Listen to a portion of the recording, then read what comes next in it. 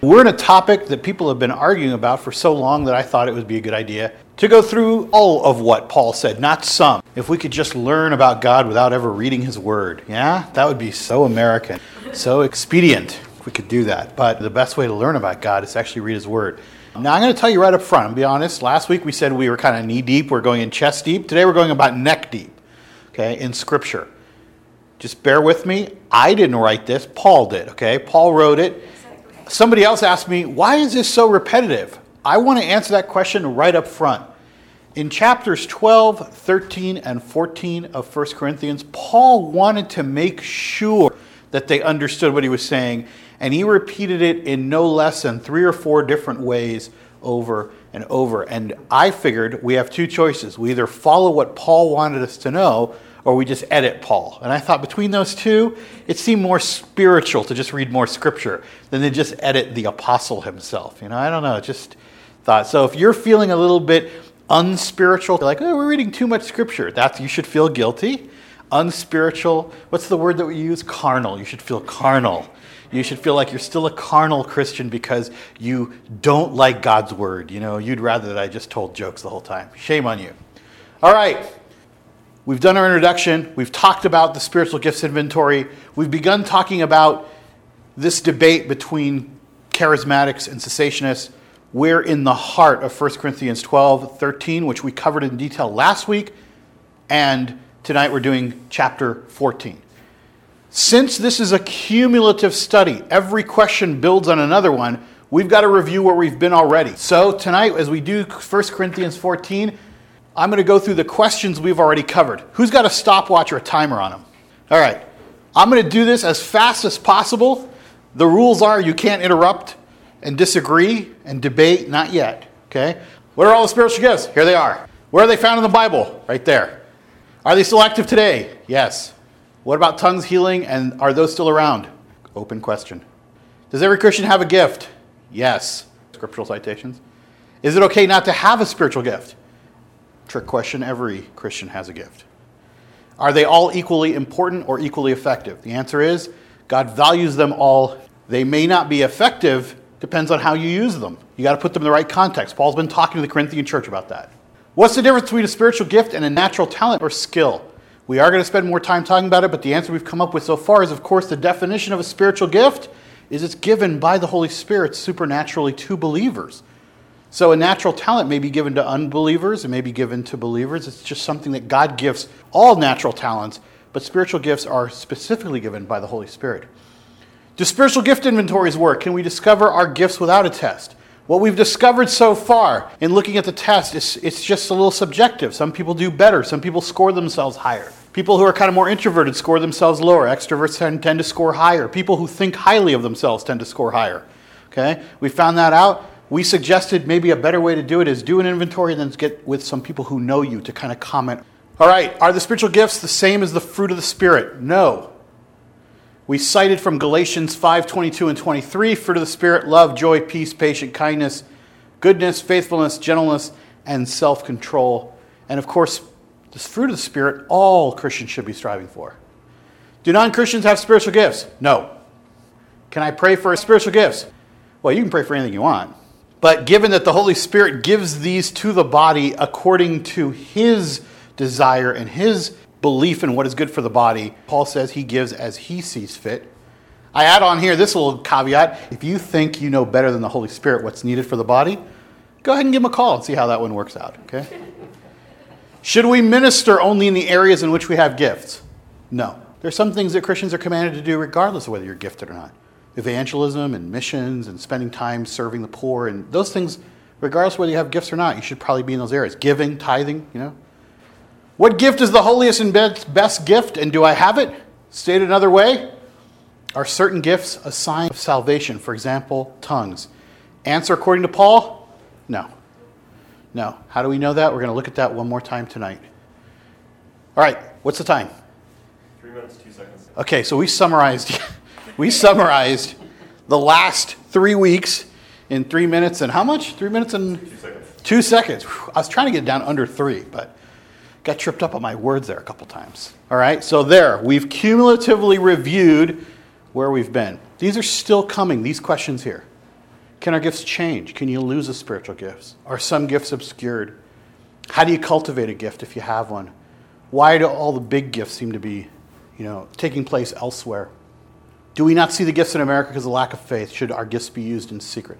How would you explain to someone who's growing in their faith that everyone has a spiritual gift? Can I use my spiritual gift anywhere in all contexts? This is kind of the map, because this is such a kind of a complicated subject to get through, of where we are. We've got through some of these places here. We're deep in our analysis of 1 Corinthians 12, 13, and 14, which is going to lead us next week into talking about why some people claim that those gifts, those miraculous gifts, have ceased. We're going to come back to their arguments now that we understand 1 Corinthians 12, 13, and 14 in more detail. Some of you are asking, what about all the other gifts? Well, the reason we spend so much time on the miraculous gifts is because that's where Paul spent 3 chapters talking about. He didn't speak much about the others. But we are going to talk about them. We're going to come back to the gifts that probably most of us have and actually understand them and learn how to apply them. That's at the end. So we've still got a couple more weeks ahead of us. Let's go to Scripture. Now I can slow down a little bit. Paul has just finished chapters 12 and 13, where in my opinion, and in the opinion of many people, he's made a very, very clear case about how gifts are to be used. Remember, the church at Corinth, as we talked about last week, was a very screwed up church. They were all seeking certain gifts, especially tongues. And he's just finished admonishing them and telling them that forget all the gifts, love is supreme. And some people think, why would you even, after ending with this beautiful passage on love, go back and say it all over again one more time? Look at what he says in verse 1. Follow the way of love and eagerly desire spiritual gifts, especially the gift of prophecy. For anyone who speaks in a tongue does not speak to men, but to God. Indeed, no one understands him. He utters mysteries with his spirit. But everyone who prophesies speaks to men for their own strengthening, encouragement, and comfort. He who speaks in a tongue edifies himself, but he who prophesies edifies the church. I would like every one of you to speak in tongues, but I would rather have you prophesy. He who prophesies is greater than the one who speaks in tongues, unless he interprets, so the church may be edified. We just finished, if you remember from last week, Paul's telling everybody, you're focused too much on the gifts. And it sounds like he's starting to remind people to seek certain gifts, which might contradict everything he's just said. Why do you think he says something like, I would like every one of you to speak in tongues, but I would rather that you have prophecy? Why does he even say, I would like every one of you to speak in tongues? Does he mean that we should all try to speak in tongues? Is that what Paul is saying? I don't think Paul is saying that everyone should seek tongues. I think it's the way he's using a figure of speech. How do I know that? Because if you remember back here in 1 Corinthians 12:29 to 30, are all apostles, are all prophets, are all teachers, do all work miracles, do all have the gift of healing? So it seems like what he's really saying is, first, I think prophecy is a better gift than tongues. Why would he say that to the Corinthian church? That was like the highest gift. They had decided that speaking in tongues was the most important one, it seems. They had made it primary over everything else. So he was saying, hey, by the way, first of all, I think prophecy is better than tongues. Why? Because at least prophecy, people can understand that. It helps the whole church. Yeah. How is prophecy different from speaking in tongues with interpretation? If there's interpretation, you mean? Yeah. That's a good question, because I'm going to leave the interpretation piece because he actually adds it. And you see here this last line where he says, he who prophesies is greater than one who speaks in tongues unless it's interpreted. Gift of prophecy is receiving a word from the Lord and telling it to the body. The gift of tongues may be you speaking something that the Spirit has prompted. It may be the same thing, it may not. So he's still making prophecy kind of primary. And why would they be focused on tongues? Because it was a cool gift. If you could stand up and start speaking in a language nobody understood, people thought, wow, you must be holier. You're really far along in your relationship with God because you're doing all these amazing things. All right, so Paul is basically setting up this idea that prophecy better than tongues, trying to correct a church that's out of control on tongues. But I want to, this sentence in yellow here, I would like every one of you to speak in tongues, has been used by a lot of people who say, pray for tongues, you'll receive it, because Paul told us everyone should speak in tongues. I don't think that's what he's saying. He's saying, Sure, it would be great if we could all speak in tongues, but I would rather that you prophesied. That's different than saying scripturally it says everyone will speak in tongues. Even if is the kind of phrase he's making. All right, let's go on and look what else he says. Now, brothers, if I come to you and speak in tongues, what good will I be to you, unless I bring you some revelation or knowledge or prophecy or word of instruction? What good is it going to be if I just show up and start speaking in tongues? Will you understand what I was saying? He says, even in the case of lifeless things that make sounds, such as a flute or harp, how will anyone know what is being played unless there is a distinction in the notes? Again, if the trumpet does not sound a clear call, who will get ready for battle? So it is with you. Unless you speak intelligible words with your tongue, how will anyone know what you're saying? You will just be speaking into the air. Undoubtedly, there are all sorts of languages in the world, yet none of them is without meaning. If then I do not grasp the meaning of what someone is saying, I am a foreigner to the speaker, and he is a foreigner to me. So it is with you, since you are eager to have spiritual gifts, try to excel in the gifts that build up the church. Again, Paul seems to be saying it doesn't do us any good if we can't understand what you're saying, and yet you put so much emphasis on the gift. If I do not grasp the meaning of what someone is saying, I am a foreigner to the speaker, and he is a foreigner to me. Why is that so troubling to Paul in the church? Is he just against immigration? Yeah. We just made the case a while ago that we're all one body. We're supposed to be united together. Exactly. If we're supposed to be a body, he's looking for a way to build the church. He even says it. Try to excel in the gifts that build the church. It's a plea. Do what it takes to build the church. If we can't understand one another, how can we be in community together? How can we be one body if we don't even speak the same language? Now, some people look at this and say, you see, that means that Paul is saying the gift of tongues is that gift where you speak in different languages, not the holy language, or whatever you want to call it, the heavenly language. Hey, I don't think Paul really is concerned with exactly what the gift is. What he's concerned with is if we don't understand one another, we can't build the body. For this reason, anyone who speaks in tongues should pray that he may interpret what he says. For if I pray in a tongue, or my spirit prays, but my mind is unfruitful, what shall I do? I will pray with my spirit, but I will also pray with my mind. I will sing with my spirit, but I will also sing with my mind. If you are praising God with your spirit, how can anyone who finds himself among those who do not understand say amen to your thanksgiving, since he does not know what you are saying? You may be giving thanks well enough, but the other man is not edified. Again, you can repeat it 4 times in a row if we don't understand each other. But here what he's saying is, even if you pray in tongues by yourself, and you don't even know what you're saying, how can you really be praying? Even Paul, who does pray in tongues, he also prays with his mind. Even if he were to sing in tongues, in other words, he would sing with his mind. What he's saying, it's not enough just to speak tongues. Because if you don't know what you're saying, you're not really having a very robust prayer life, are you? Paul throws a zinger in. He says, I thank God that I speak in tongues more than all of you.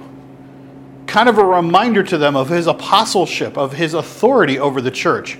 He's saying, hey, wait a minute, let's get something straight here. I speak in tongues more than all of you. But, and there's the but in the church, I would rather speak 5 intelligible words to instruct others than 10,000 words in a tongue. In the Greek language, 10,000 is like the highest number that you have a word for. So he's giving a range. I'd rather speak 5 words that we all understood than an almost infinite number of words in tongues. Could he make the case any stronger? Has he beat the point to death yet? And he's trying to speak to a rebellious church who insists on it. Now, why is that important to us? Well, because if we're going to understand this debate in modern times, it seems like his words would be just as strong to us today. tongues and the miraculous gifts exist no more than they existed then. They might exist less, but they're not going to exist more. These words should be even stronger, maybe, in our context today. All right, now put on your thinking caps for a second. He's about to tell us what tongues are for, and it's a little confusing, but just follow. I'm not going to edit God's word. I'm just going to keep reading it. All right? Brothers, stop thinking like children. In regard to evil, be infants, but in your thanksgiving, be adults. In your thanksgiving, remember he was just explaining, in your thanksgiving, you're speaking to God. Be adults. In the law, it's written, through men of strange tongues and through lips of foreigners, I will speak to this people. But even then, they will not listen to me, says the Lord. This is a prophecy, by the way, that was handed down to Isaiah. Who is this people? Who would that be? Israel. He's going to speak to his people, the Jews. He's going to speak to them. So one of the things we're going to see next week when we talk about the criticism of the use of tongues is going to be that God said that tongues were going to be used for his people. Not just in general, but they're meant to be a sign for his people. Paul goes on to explain it. Tongues, then, are a sign, not for believers, but for unbelievers. Prophecy, however, is for believers, not for unbelievers. Don't let that line escape you. That's a very key line. Tongues are not for the believers. Why? Why would he say that?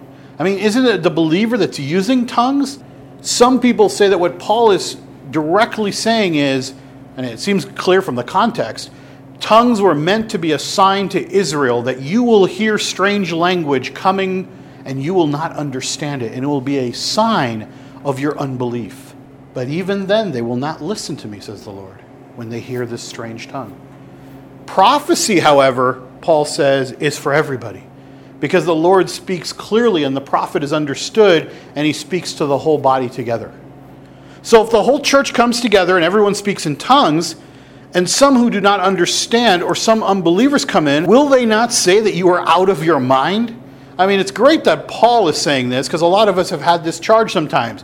When you see some of the charismatic worship settings with people like bouncing up and down on the ground, speaking in tongues, some people are like, this can't be decent and in order.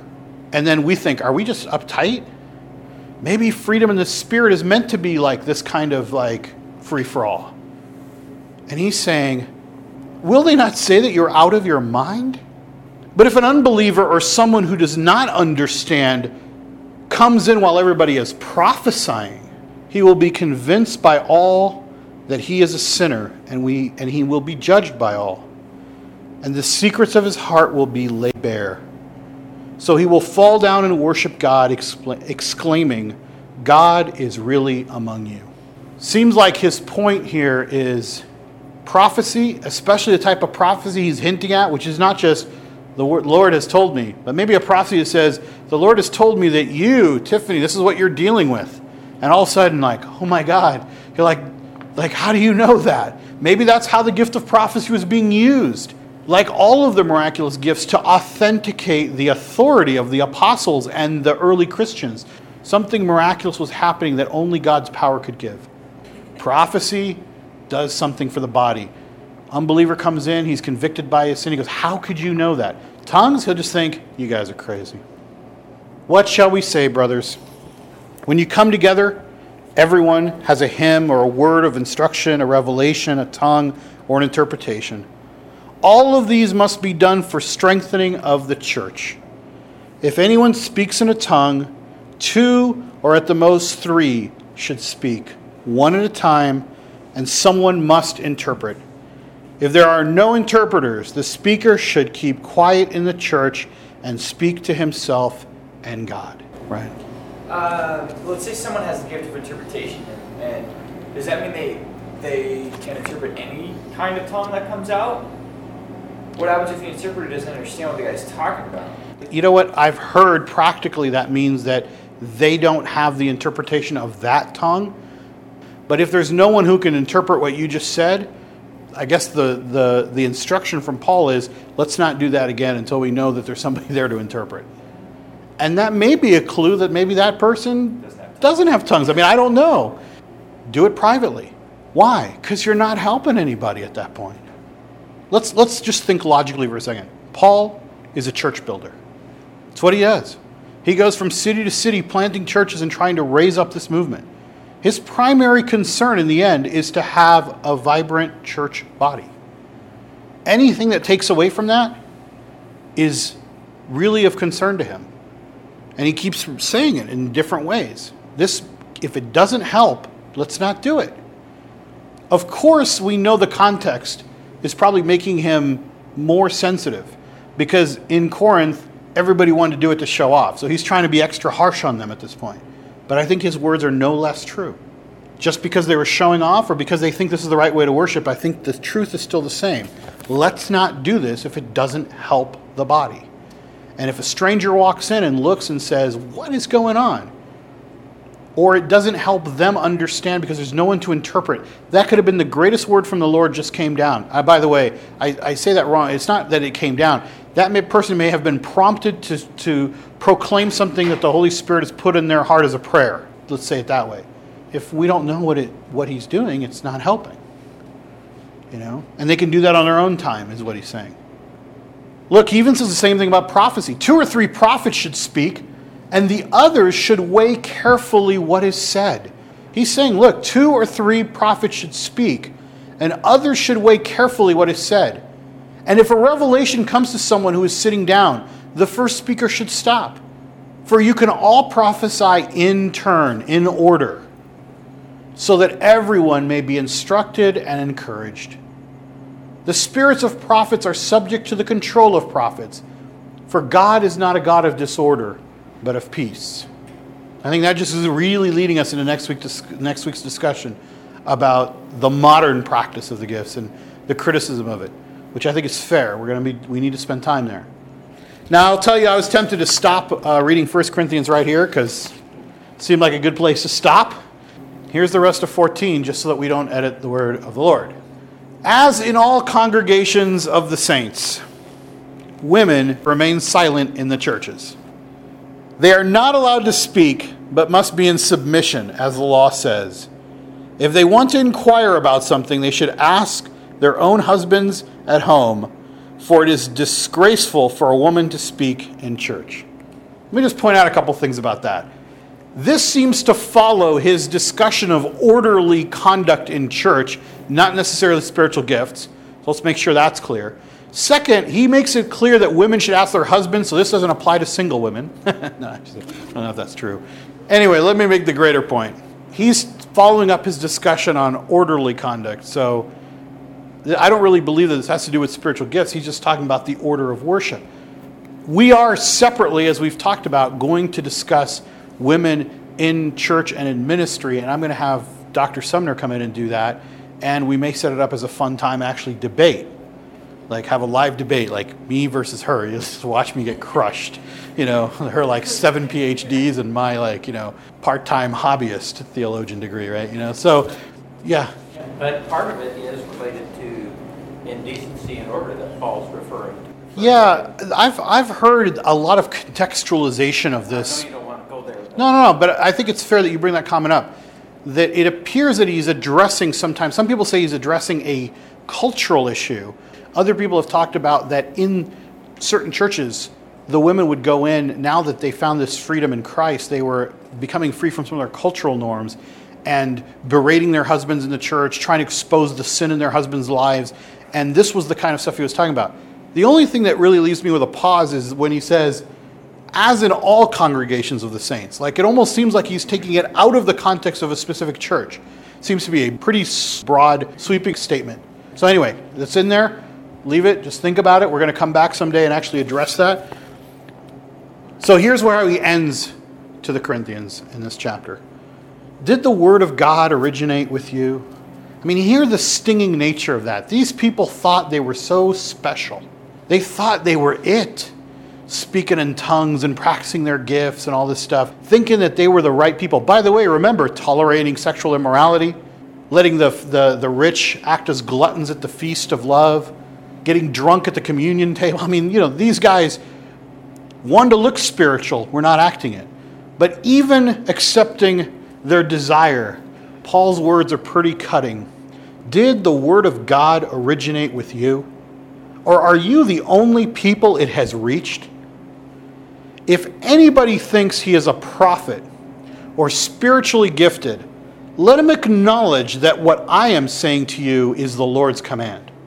If he ignores this, he himself will be ignored. Therefore, my brothers, be eager to prophesy, and do not forbid the speaking in tongues, but everything should be done in a fitting and orderly way. What an interesting way to end all that. First of all, why does he sound a little stinging there at the end? Why is that rebuke there? Remember, the Corinthians rejected, some of them rejected Paul's apostleship. Some of them rejected his authority. And he's almost throwing down the gauntlet there. So you guys think some of you are prophets? Go ahead and prophesy that this is not really the word of God. Or he actually says it the other way. Go ahead and confirm this is the word of the Lord. He says, let him acknowledge what I'm saying is the Lord's command. If he ignores this, he himself will be ignored. I wonder if that word is a little stronger than ignored in the Greek.